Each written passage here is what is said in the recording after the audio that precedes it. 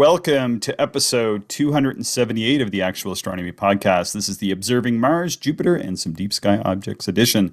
I'm Chris, and joining me is Shane. We are amateur astronomers who love looking up at the night sky, and this podcast is for anybody else who likes going out under the stars. So we have a couple thank yous for some donors there. Shane, do you want to just give a shout out to these kind folks? Yeah. Thank you, Michael and Jim, for your Patreon support. As always, we really appreciate this.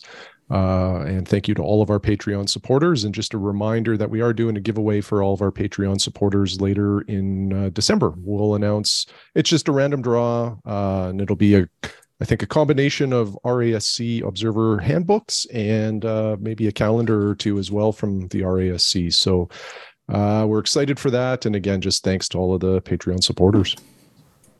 Yeah, thank you so much. Thanks to everybody. And end up getting at least a few handbooks for us to give away because, we got a bit of a bulk discount, but had to order so many. So, it should be a pretty good time when we get into December, can give some of those away.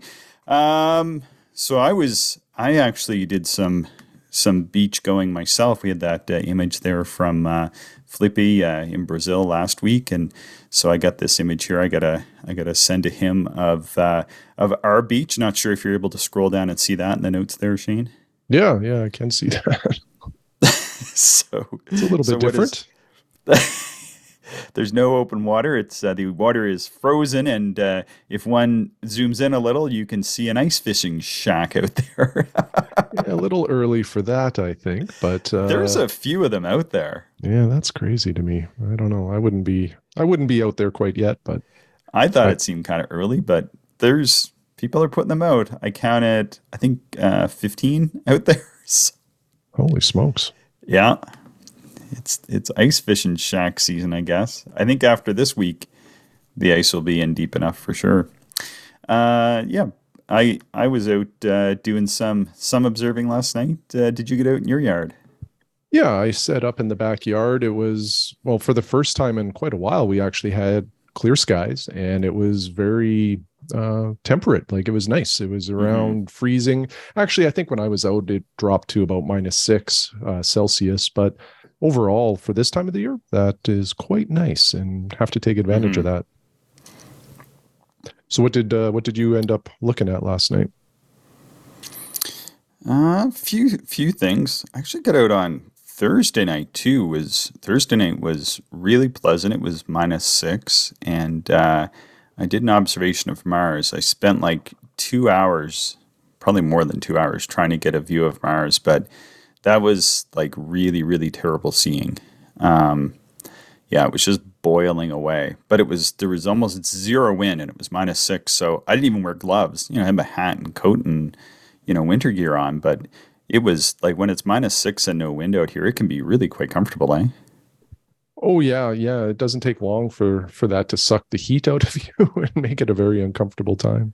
Yeah, no, for sure. So last night, I decided to go to dark sky site because it was going to be not the best conditions, but it was going to be okay conditions. And I thought, you know what, no matter how sort of marginal the sky ends up being, I'll be happy to have gone out when it's not too cold, because I think it was 2 degrees above zero at the end of November, which might as well be at the end of February. It's about the same weather here.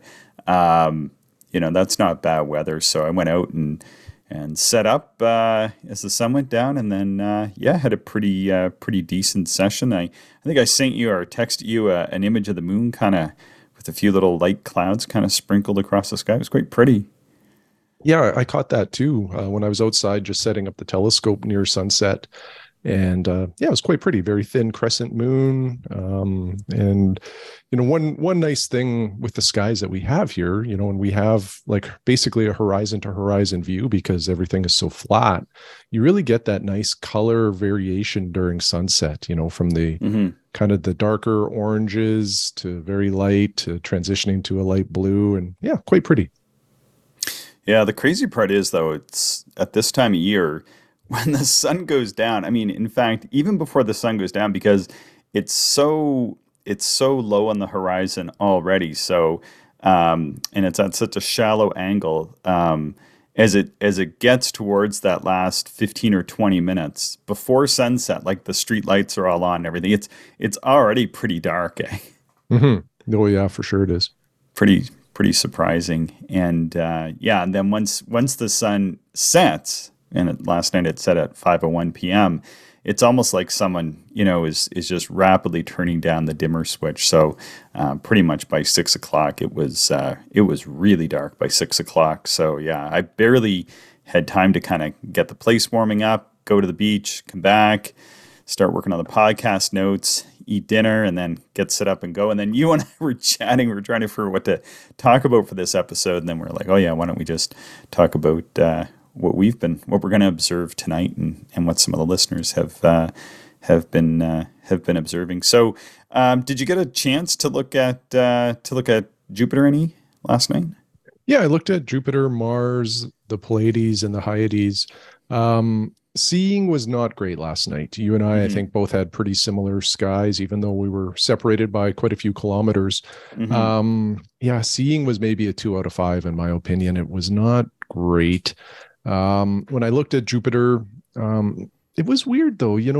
Sometimes I find that poor seeing affects Jupiter differently on different nights, and I'm not sure why that is. And what I mean by that is, like, the seeing was so poor that I don't think I was even really able to make out like the northern polar regions or the southern polar region all that well. Like, it was there, but I've seen it so much better. And like the edges of the limbs were almost non-existent, like in terms of the banding. Yeah. But like in the middle of the planet, the equatorial bands were very detailed, actually. So it was strange how much, it was boiling, but yet the equatorial bands for some reason really stood out. So go ahead. Yeah, I was just gonna say, did you see like there was like a bit of a dark, like a large dark area on the north equatorial band, and then there was almost like a large oval. I put a sketch into our show notes. Not sure if you made it down that far yet. Yeah, I did. I'm not sure if you were able to see. And then inside, sort of on the left of the image, on the equatorial zone, like there was some ruddiness in there as well, like an arc running through it or something. Yeah, it was quite interesting. In that dark region on the northern equatorial band, at first I thought maybe it was a shadow transit, because it was, I wasn't using very much power at that point, and I saw the darkness. Yeah. So that was kind of intriguing, and definitely the southern temperate belt was quite apparent last night too, I felt. But yeah, it had like it was darker towards like on the right side of my image. You can see where I shaded and darker there. Like, for sure that was like a darker area. Yeah. And this is I can't remember which podcast it was, the Observer's Notebook, maybe. Quite a ways back, they talked about, when observing Jupiter, they were very interested in estimating, the color variations and brightness of the equatorial bands. I think it was on that podcast anyway.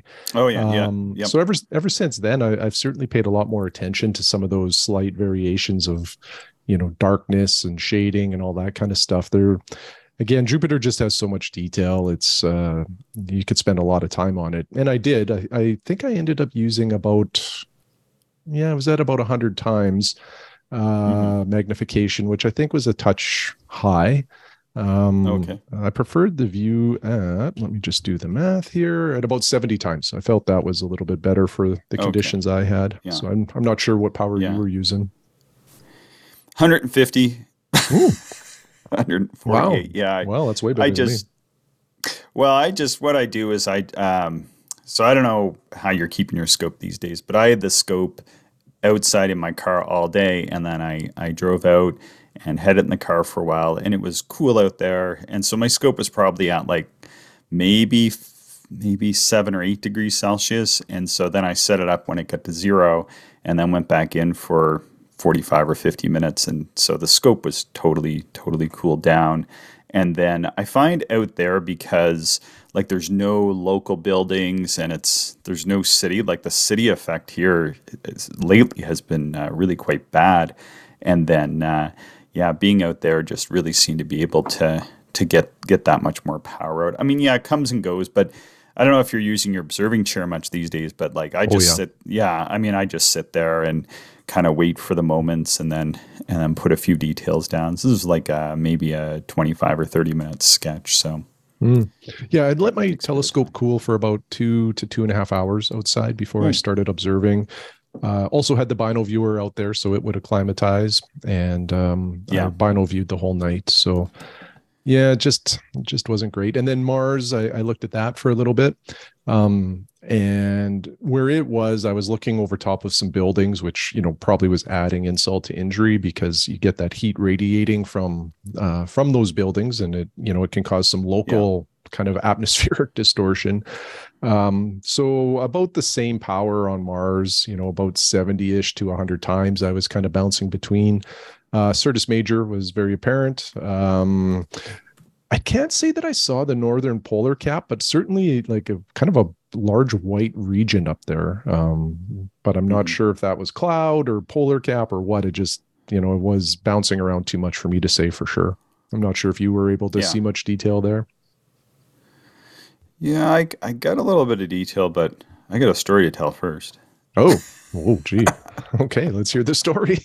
Well, I already told you part of it last night because I kind of had a Yeah, bit of yeah. a, yeah, it was not the best show because, like I said, I'd set up and the nice part about being out there is I have a heat pump and I can throw that on and I can warm the place up. Like it wasn't like hot, but it was nice and warm in there. So sort of between, I knew I was going to observe like Jupiter and then something and then Hmm. Mars. I wasn't sure what that something was, but I decided I would observe and sketch the California Nebula.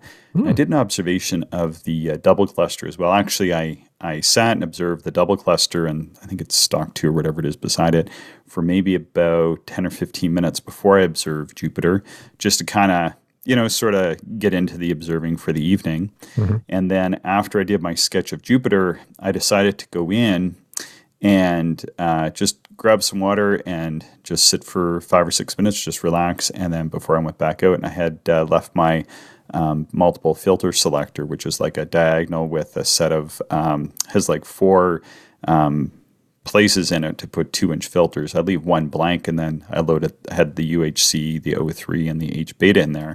So I was like, all right, I'm going to take this out, and I'm going to swap diagonals out, and then go and take a look at the California Nebula. So I went back out, and it was just like there was a couple funny things. So there's a lot of deer out there, and I mentioned this, and it is kind of a funny thing, but the deer are around. They're around mostly at dusk and at night, which is also when I'm outside at dusk and at night, and they've almost. I mean, they're fairly tame anyway, but they get really curious and they will kind of come sort of walking around and whatever. So I'm kind of used to that. So it doesn't really freak me out as much anymore. Hmm. But last night somebody was walking their dog. I didn't, and I was focused on observing and then switching out all this gear. And then they threw something in the garbage can, which is in front of our place. And of course, because there's nobody out there, so usually there's nobody within like 100 meters of me, and then suddenly I hear this loud bang like right in front of me. It's 60 feet away, but it sounds very close because it's so deadly quiet out there. Anyway, Hmm. kind of startled me, and then I was kind of like sort of keeping my ears kind of perked, and I think that caused me to as I was switching out like all this gear, switching out the diagonal, my high power eyepiece, switching over to the multiple filter selector and putting in the Masayama. I end up kind of juggling them, and then actually end up dropping the Masayama, and it hit my tripod, hit my chair, and then it went like field lens first into the snow. And of course, I didn't Oh. have the eyepiece cap on the thing, and it like filled up like about a third of the top of the eyepiece with snow. So I like quickly just kind of gave it a couple quick little taps, and I got most of the snow out of it. And and then what I did is I was like, oh, what should I do with this thing? Should I take it in and try to mess with it? I'm like, no, I'm just going to cap it up. I'm going to switch to a different low power eyepiece. I'm not going to worry about it. These sort of things happen. I was kind of Hmm. like, this is what I get for not having an observatory. And so I put it in the case, and then when I got home, I when I bought my 22 Nagler from Ray Khan at Con Scope in Toronto, he gave me a like a lens cleaning kit. It was like a free giveaway or something, or it came with it when it came in the mail. And I really didn't know too much about what was in there. So last night I'm like, well, time to find out. So I opened it up, and it had this huge like lens cleaning cloth. Like, I don't know, the thing is about maybe 18 inches by 18 inches. It's really big. And it has all these like, it's sort of like serrated around the edges. And so what I did is I took that and I kind of dabbed it, and it's super absorbent. So I was like, oh, this is perfect. So I kind of was able to dab and kind of wick up any of the moisture that was on the lens. And some was around sort of the rim, and I was able to kind of run it around the rim because I was like, well, that's okay. It's not like part of the glass that you really look through anyway. And so I just kind of very carefully like ran it around the rim a few times, just very gently. And it is a lens cleaning cloth too. And I think that got most of it. And then what I did is just to sort of be on the safe side is I was like, well, I recently, we were talking about this before the podcast, is I bought a couple accessories for doing recording in the field. A couple listeners have been asking about that. And I got this microphone from Rode, and for some reason, they put in this really decent sized desiccant pack. And in the other device that I bought from Rode, it had a small one. And so I took a one of those screw together lens cases, and so I put the eyepiece in there, and then put all this desiccant around it, just in their own packets. And then I'm hoping that will help over the next few days, like draw out any of the remaining moisture that might have been trapped in. I don't know if that's how I should have done it, but that's how I did it. Yeah, I think that's probably a pretty good approach. The only thing I might have tried maybe slightly different would be to get like a like a Kleenex or a paper towel, just to like, rather than moving kind of the water around on the lens, just like touch it so it absorbs everything, and then to see how far you get with that. But that's really what I did. Oh, really. okay. Yeah, oh, okay. Yeah, that's really, and then around like the inside, like that's like there's like a small gap between the top of the lens and there's like a retaining ring.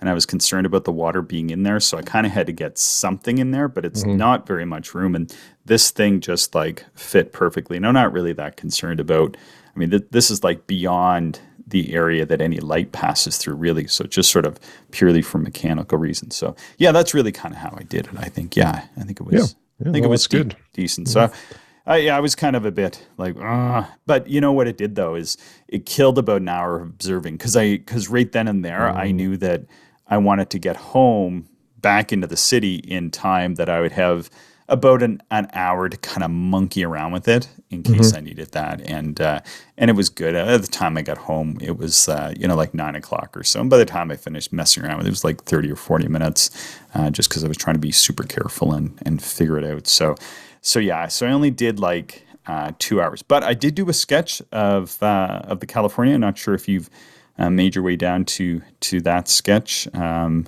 which I did at 18 power. Yeah. Can you make it out there? Oh yeah, for sure. Yeah.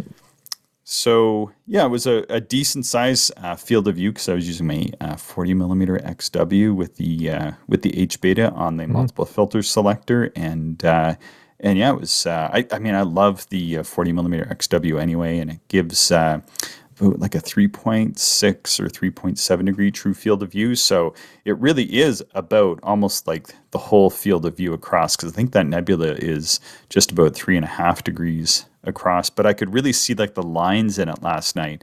I mean, they were subtle, but you could see them. I kind of tried to get those in the sketch as well. Yeah, that's awesome. I haven't looked at that probably for a year or two, actually. So nice to see the sketch. Yeah, I like that. It's pretty easy. It was kind of a bit low down, but I was sort of looking for something. And originally I thought about, doing something in Orion, but I knew after I, got out there and saw that Orion wasn't going to be really high until much later that maybe I would pick this. And the night wasn't spectacular. It was okay, but it was really just okay. The Mm-hmm. main part about the night was that the temperature was so pleasant. Yeah, it was great. Like I didn't even have gloves on for my 2 hours that I was outside. It was really nice. I enjoyed it. Yeah, I was switching in and out a bit because just like handling the cold metal in that, and this is one of the things that I really do like about the Pentax eyepieces is they have like a lot of rubber on them, and that's much easier Mm-hmm. on the hands in the winter. Let me tell you. Yeah, no, that's a great point. It really does make a difference. Yeah. Because any kind of metal just sucks the heat out of your hands, and Oh even if yeah. you're wearing gloves, it can be quite a inconvenience or uncomfortableness. Yeah. Yeah, like even some of the tripods that like metal tripods that I've had in the past, some of them have had like a kind of a foam wrapping around the top, and Yeah. what a difference that makes just for keeping warm. That's a good. I hadn't thought of that before, but I bought all this. I'm not very handy, and you know this, Shane. So people might laugh at this, but I bought all this pipe insulator for the cottage, and I didn't know it came in different sizes. Anyway, so I bought the wrong sizes, and I have all this extra pipe insulator. I'm like, what I'm gonna, because it was, I mean, it was inexpensive. I think it was like $5 or $6 for like all this stuff. I got it on sale, probably because it's like some weird size or something. I don't know. But I was trying to figure out what to do with it. I think that would be a good idea. I think I should take some of that and put it around the legs of my Bogan tripod. That would be a great idea. Yeah, it'd make a real difference. Just even to have one or two of them covered up, just because I'll tell you, when I was tearing down last night, like it wasn't really cold, but it was a day that was warm. We do still have a ton of snow down because we don't get that much sun. Even when the sun's up, it's really not. I mean, it seems sunny, but there's not any energy in it anymore. Mhm. And so we did get an appreciable amount of melt, but just enough really to saturate the air. So there was a lot of humidity. I don't know about your scope, but my scope was, it looked like, something out of Frosty Winter or some sort of, movie or something. It was just covered in frost. And I was like, well, I can't grab this with my hands because I thought my hands just might stay stuck to it or something. Yeah, I was So, going to mention that too. It was really humid last night. Like yeah. I think that contributed to the poor seeing.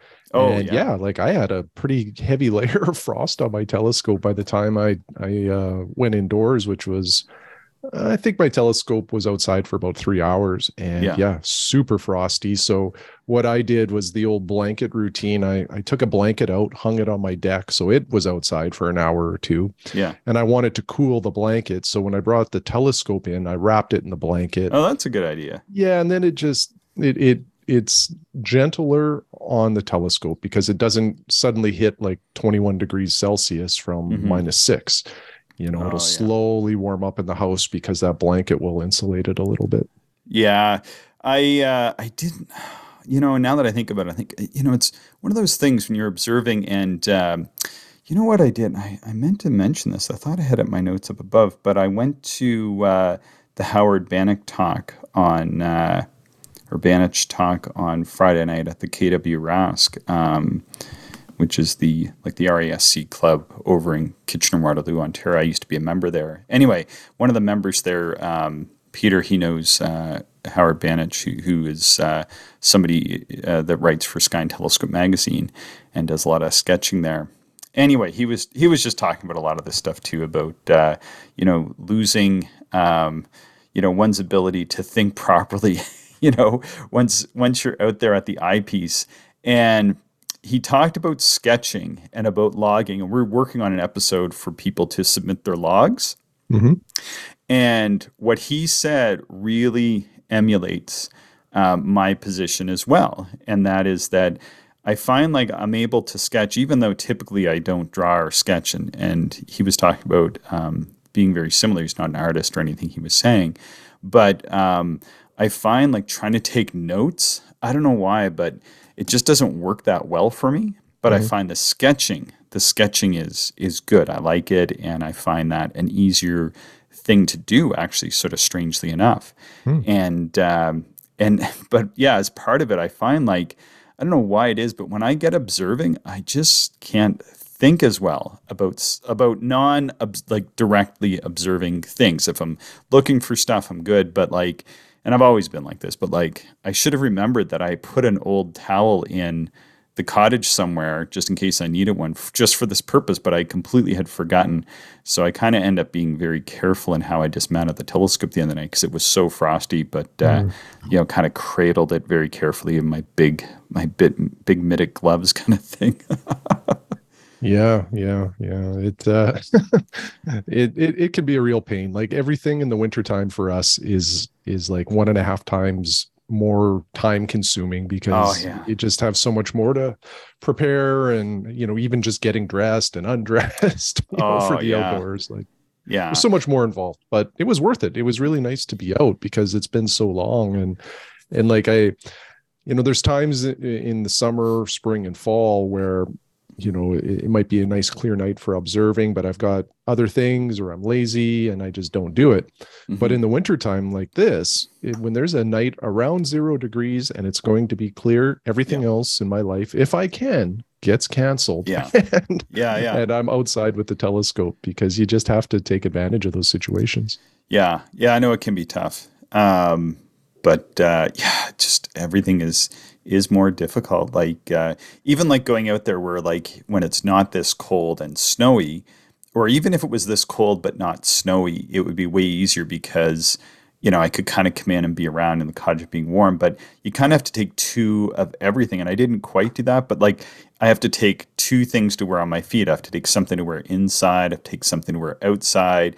I had to actually bring my spikes because there's like a couple spots where the water can pool when it melts around my cottage, and these like spots I'm gonna have to walk over like 100 times when I'm out there at night. One of them wasn't too bad. I probably could have been okay without them, but I didn't want to go like flying, in the dark out Mhm. there. There is a really bad icy patch, and I just didn't know how bad it was. Anyway, all those like little things just kind of add up to making it definitely a more involved process. That's for sure, to Yeah. say the least. Yeah, absolutely. It does. Did get some views of Mars. Took a look at the Syrtis Major last night. Yeah, it's very prominent, wasn't it? It was yeah. Syrtis Major was pretty good. I could see the Hellas region. That was pretty good. Mare Terrenum.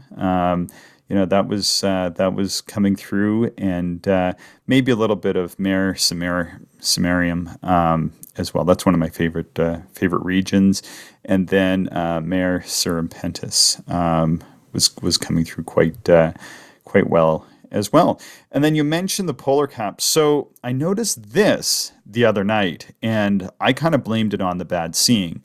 So and I did a sketch, and I was just Hmm. like, man, what is going on? Hmm. Because you talked about like the brighter areas, and in my sketch from Thursday night, which wasn't a great sketch, and the seeing was rather atrocious, I noticed that like there was a bit of like white flaring, but it wasn't where the polar cap should be, but it was pretty bright. Super bright. Yeah, but did you notice it was almost like, I don't know, it was like 20 degrees, 30 degrees off where I thought the Yep. polar cap. Did you notice that? Yeah, that's why I wasn't sure what I was seeing. Yeah. Yeah, it just didn't seem like, yeah, it was out of place and I wasn't sure what it was. Yeah, those are clouds. Yeah, okay. Okay. Yeah. Yeah, so that's part of the polar hood system, and for whatever reason, the brightest part of it is kind of like shifted off to almost like like it's on the limb. It's not. Mhm. It's almost outside of that polar zone, sort of on the polar zone itself. I could, kind of get a bit of the polar hood, but the polar hood itself is kind of grayish. But then this is like a brighter area, and then I noticed that there was some limb brightening as well. I don't know whether it's some of that dust that's still in the atmosphere, or some thin cloud, or whether it's maybe some frost on the ground. But then as well, I didn't know if you noticed. I didn't really notice Hellas being bright. I'm not sure if you noticed anything on Hellas. No, I didn't. No. So, oh, and so by the way, and I should mention this because I was talking to Phil about it. So when I go out, I don't look at anything. And I was talking about this a little bit at the KW Center meeting because I showed one of my sketches. And like, I don't go out and say, oh, well, tonight the Certus Major is going to be just past the meridian when I'm observing. I'm like, I just go out and look, and then I start sketching. So I go out and look, and I'm like, yeah, okay, that's the Certus Major. It's just like kind of trying to learn Mars by look, not by looking at like the Mars profile or some other resources that people might use, which are super handy once I've made the observation. But I try to make the observation without looking first. I mean, everybody's different, but that's the way that I like to do it because I feel like that's better, sort of a better way of training my eye anyway. Yeah, I have a similar approach for all of my observing. I think sometimes you can, I don't know what the right word is, but um, if you're expecting to see something, sometimes you might see it even if you're not seeing it. Yeah. If that makes sense. Yeah, So exactly. Yeah. it's better to go out there, observe, record what you think you're seeing, and then go validate it and see Yeah. if you were right or try to make sense of what you saw. And nobody ever looked at Mars and saw stuff they never thought they should be seeing. Said nobody ever. So yeah, Mars is sort of notorious for this. So you gotta be careful. And the other thing is that Mars, as with the other planets, but almost like Mars it's so the details are so subtle, but the planet is so dynamic that you're just working against yourself to try to look at a map and then look at Mars and then try. I mean, you're that I found more difficult than just going out, doing the observations, making some mistakes, I'm certain of it, Mhm. and then going back and then taking a look. But I kind of try to sketch what I see because I'm not sort of preconditioned to see one thing or another. And this comes back to like even you and I, Shane, like your observation last night kind of mimics my one from Thursday night where I was like, what is this? And when we were talking before the podcast, like you were saying, like it was like there was some white, but it wasn't where the pole was. Like your Mhm. mind just is having trouble interpreting it because you want to put the brightest white spot right on the pole, but that's Mhm. not the way it looks right now. Mhm. Yep, 100%. And by simply just having the past experience of seeing those polar caps on the poles, it kind of preconditions us to think that what we are seeing is a mistake, but what you were seeing is cloud. And then last night I was running 148 power, no filters, and for sure had a good view of that. And I saw a brightening over the Libya region. I don't know what that was. I haven't been able to see if there's some cloud or some frost maybe that was in low lying in that area, but definitely I had some pretty good white some white cloud of some sort or something or optical defect or Mhm. haze in our atmosphere, who knows, but I definitely was seeing something there. And then I think it was in the area region, AERIA, I saw some brightening as well. And to me, both those regions were white compared to Hellas. Hellas was just sort of that ruddy orange. Yeah, so I don't know. I don't know what those were exactly, but I captured them in my sketch along with the Certus Major, and I think there is some dust. There is some dust. I did look on Cloudy Nights today, and someone had posted. I thought it was a photo. I mean, maybe it is a photo, but I think it was their sketch of Mars last night through the 60 inch at Mount Wilson. So that's there on Cloudy Nights for those that are eager to look. But I think it must have been a sketch, but they didn't capture that, but they captured a lot more detail of the Certus Major and seemed to just have their sketch focused on the Certus Major, whereas Certus Major only takes up about maybe a fifth or less of my sketch. Hmm. Yeah, yeah, very interesting. Yeah, the other thing too with that, that cloud around the northern pole that made me think or really question what I was seeing was just the size of it too. Like normally when Hmm. you see a pole cap, it's not huge and it has some very distinct like lines to it, like Hmm. it's kind of a bright white and then it's like orange or darker Yeah. colors, like it's very distinct that way. And this was very large and it almost sort of just faded away, like there wasn't that distinct line on the edge of it. So yeah, cloud makes a lot of sense on that one. Yeah. Yeah, Yeah. no, for sure. I Yeah. was seeing some variances in the North Polar hood, though. Mm. I made like that's just my like this is like a technical sketch, and what I'll do is take this technical sketch and then tonight or tomorrow evening I'll process that in the GIMP software and see if I can kind of bring to life what I saw and hopefully it's cool that you were looking at the same time. So that'd be pretty cool. Yeah. Anything else on your observations, Shane? Did you look at any double stars, or didn't you say you looked at the Hyades before we recorded? Yeah, Hyades and the Pleiades. Spent a little bit of time in there. So yeah, definitely some of the double groups that exist in those two clusters.